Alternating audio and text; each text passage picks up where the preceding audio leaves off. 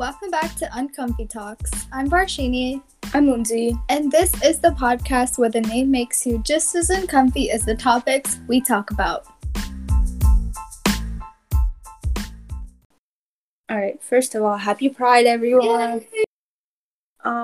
Okay, so quick disclaimer, so we don't get canceled. We're going to try and make this episode a little bit shorter, and this has nothing to do with the topic itself. The next episode is probably going to be short as well. Yeah. Just because our past episodes have been about 15 minutes long or something, and I would definitely get bored of listening to us talk for 15 minutes. So if y'all have totally understandable. So we want to make it just a little bit shorter. Yeah. Literally 40 minutes of it is just us ranting. Yeah, on and on about how men are stupid. Yeah, men are stupid, or something about conservative policies. Mm-hmm. So we're gonna try to make it a little bit shorter. Okay, so this episode, we're gonna talk about the LGBTQ plus community, and the history behind that, and some psychology / biology behind it. In light of Pride Month. Yes. Okay. So to start, the acronym LGBTQIA+ stands for lesbian, gay, bi, bisexual, transgender, queer, intersex, and the A stands for asexual or agender. And then there are other orientations like demisexual, omnisexual, and pansexual, which hence the plus. Okay.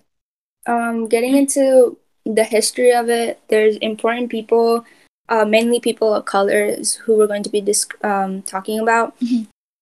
So to start off, Marsha P. Johnson was a Black trans woman and a sex worker and an activist who spent her life fighting for equality and was a key figure in the gay liberation movement of the 1970s in the U.S. And she also worked alongside the person that Varshini is going to talk about. Okay, so Sylvia Rivera was a queer Latina self-identified drag queen who fought with Marsha P. Johnson for transgender rights, and she started STAR. I still don't know how to say the acronym. This is our second time recording this, by the way. Last time there were a bunch of words that I just mispronounced, and we didn't I haven't done it that much in the past episodes, and we don't want to be homophobic. So yeah. We're recording it again. Yeah. Okay, so STAR, I'll do the best again. Street transversits. Vestite. Okay, street transvestite. Vestite. Yeah. Action revolutionaries. And they focus on providing shelter and support for queer and homeless youth.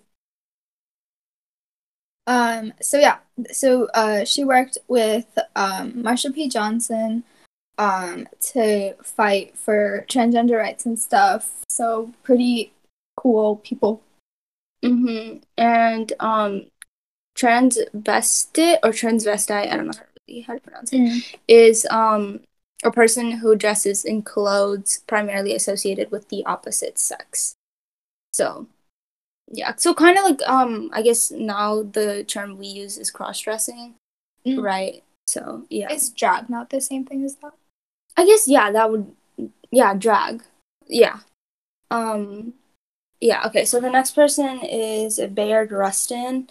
And he was the organizer of the 1963 March on Washington, and he was a political and gay activist working to bring the AIDS crisis to the NAACP's attention. And he worked alongside Martin Luther King Jr. to fight for Black rights. Yeah. So he's a pretty cool dude. Okay, so next person is James Baldwin, and he was a writer and social critic who spent most of his activist career educating others about Black and queer identities, and many of his works depicted themes of homosexuality and bisexuality. And disclaimer, there are a lot of people that impacted the history of LGBTQ, and to bring the inclusive we have now in society. And this episode's going to be like an infinite amount of time if we name all of those people. But we highly encourage y'all to go to Instagram and visit Impact, IMPACT, or visit National Geographic NBC to learn more about these awesome people. Yeah. All right. So now getting into the history behind kind of what catalyzed. It's like really well known for kind of like a catalyst for gay rights movements, but it didn't like particularly start it. So we'll get into that later. But the Stonewall riots. Yes, we'll refer to her later. Will I come back to her later? Yeah, we can go back. Okay, so the Stonewall riots, also called the Stonewall Uprising, began in the early hours of June 28th, 1969. And this happened when New York City Police raided the Stonewall Inn, which is a gay club located in Greenwich Village in New York City. And as Lindsay said before, the Stonewall riots kind of served as a catalyst for gay rights movement, the gay rights movement in the United States and around the world. And at this time in the 1960s, the environment was not very welcoming for lesbian, gay, bisexual, or transgender Americans. So for instance, like same-sex relations were illegal in New York City at this time. And so this caused LGBTQ folks to go to the gay bars and clubs to be able to express themselves. Yeah. So even this was kind of like restricted and prevented by New York State Liquor Authority, which I didn't understand like why they even had to say like they're part of Liquor Authority. Like why does it matter who is drinking said liquor? I mean, obviously unless you're like a minor. But no, but they're literally like getting the same profit if like a person that's homosexual drinks their stuff and a person that's heterosexual drinks their stuff. Yeah, it's quite stupid, but they called the gathering of homosexuals quote unquote disorderly, which is annoying. It's personally exhausting, I feel, to just constantly be discriminated against just because you love someone. But yeah, so during this time they were getting tipped off because the person who, or the group of people who owned the bar actually had people who tipped them off when the police would raid or anything like that, just to keep it under wraps. But this particular instance, this day, they didn't get tipped off and they were being harassed and shut down. And so the residents and the patrons of the bar hung outside of the bar while the policemen and policewomen were raiding the bars. And people were like literally manhandled, and one lesbian was hit over the head by a policeman, which caused her to shout to onlookers, who pelted the policeman with pennies, bottles, and cobblestones. And this caused the full-blown riot to occur, which involved hundreds of people. Yeah, and so this also, although like people didn't identify her, now we know that lesbian as Stormy DeLarverie, sorry. She was one of the people who incited the riot, and yeah, so it was referred to as the Stonewall lesbian, but she kind of like started it and got it going. Yeah. Also like, so like the raids, it wasn't just like a friendly like, hey, like get out of here. It was straight up harassment. People who were cross-dressing, they were taken into restrooms and then taking their clothes off to identify their genders, and making sure that they were dressing according to the gender. I just don't understand why that is anyone's concern. But yeah, so although it didn't really start the gay rights movement, it led to numerous gay rights organizations, including the Gay Liberation Front, Human Rights Campaign, GLAAD, also known as Gay and Lesbian Alliance Against Defamation, and PFLAG, which is Parents, Families, and Friends of Lesbians and Gays. So, yeah. So now we're gonna get into the biology and psychology of it. Okay. So, disclaimer, So I like compile like a lot of findings about the LGBTQ community that scientists have done. But none of these findings that we're gonna talk about have been like 100% proven. They're just simply theories that have been tested but not proven yet. Yeah. Okay, so you can start with that. Okay. Also, I literally just remembered that I said canceled in the beginning. Like, we literally, no one, like, yeah, there's not like a big following or anyone that's We're gonna literally not that important to be get canceled. Yeah, anyways. Just forget I said that in the beginning. Also, if you are listening, don't rewind to where I said that. Because I know I would do that. But, oh, also, we literally hit like 100 listeners. Oh, yeah. Not 100 listeners, but 100 like starts and starts. Yeah. Yeah. So thanks for listening, guys. Even if you listen for like a second and then clicked off because our voices were too annoying, it still helps. Yeah. We still got 100.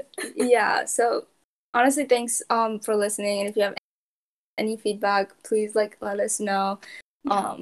Yeah, and honestly, we really appreciate it because it kind of like gives us like, you know, oh, like we're helping people, you know, someone. And even if we're not helping, like I hope we're making you laugh. Yeah. At least. Yeah. Or just you learn something new from. But okay, so you can start. Oh yeah. Okay, so there aren't any findings for a quote unquote gay gene. Yeah, but there are a couple of findings in the genes involved in homosexuality. So there are many genes that may influence homosexuality, and these scientists have identified 5 areas in chromosomes that like lead or indicate homosexuality. So again, this is not like proven or anything. There's not like a, you know. Yeah. So I didn't like put together a list of like 5 areas because like the exact 5 areas because like they were like super long. It was like the K6 something gene. It was like super long. But basically like to give an example, like that gene corresponds with something in your brain and it like if like there's an increased size of that thing in your brain, I don't know exactly what it's called, then you're more likely to be homosexual than heterosexual. So that's kind of like what all of those are kind of like, just to give you all an example. Yeah. So, yeah. Did you wanna? Okay, I can do that part. So, homosexuality can also be influenced by prenatal conditions like hormone levels in the womb. So, I don't know like exacts for this, but like obviously like when someone's pregnant, the amount of like stuff that sounds weird. The amount of like levels of hormones and chemicals in like their womb differs. So based on that, scientists were kind of able to predict not predict but like kind of examine like the levels of homosexuality that someone might have. Because obviously it's like a spectrum. Yeah.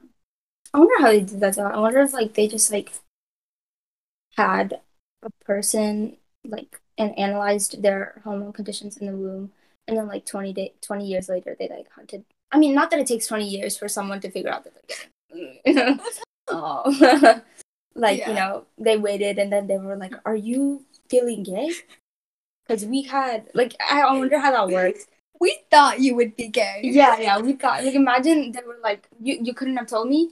Like, I sat here sitting, like, all these years questioning myself, and y'all could have just told me that I was gay. Yeah. They were like, we knew. We been knew. Yeah.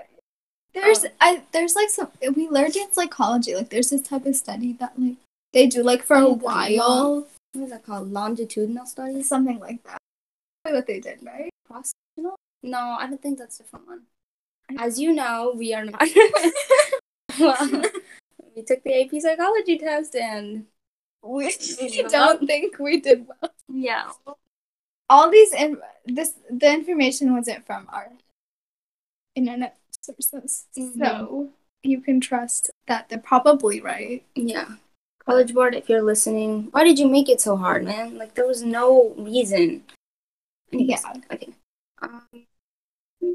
Blah, blah, blah, blah. Okay. So homosexuality is influenced by both the environment and our genes. So this is back to the nature and nurture debate. So this could be very well the hormonal conditions in the prenatal stage, or it could also be you came into the world and you didn't like the opposite gender. So. And if y'all are not familiar with the nature nurture, so nature is just like the environment you grow up around, and it has like nothing to do with the gene. That's nurture. Nurture. Wait. Nature is like inherent, like genes, and then nurture. Maybe I don't know what. Okay, well, we're educating everyone and you too. Learn something new today. Yeah. So wait. So nurture is nurturing someone. Okay, so then that's the environment, and then I see. Okay, nature is like biology. Okay. Yeah. That makes sense. Yeah. So obviously you probably knew and I didn't. That's okay. Yeah. Yeah. Okay. What else? I keep saying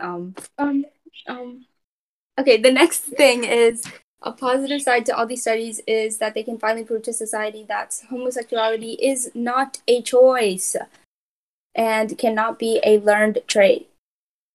Yeah. Yeah, but there are also negative sides to these negative sides to these studies. That's not a weird sentence. Okay. So if like scientists prove that homosexuality is genetic, then society might seek out a cure for it.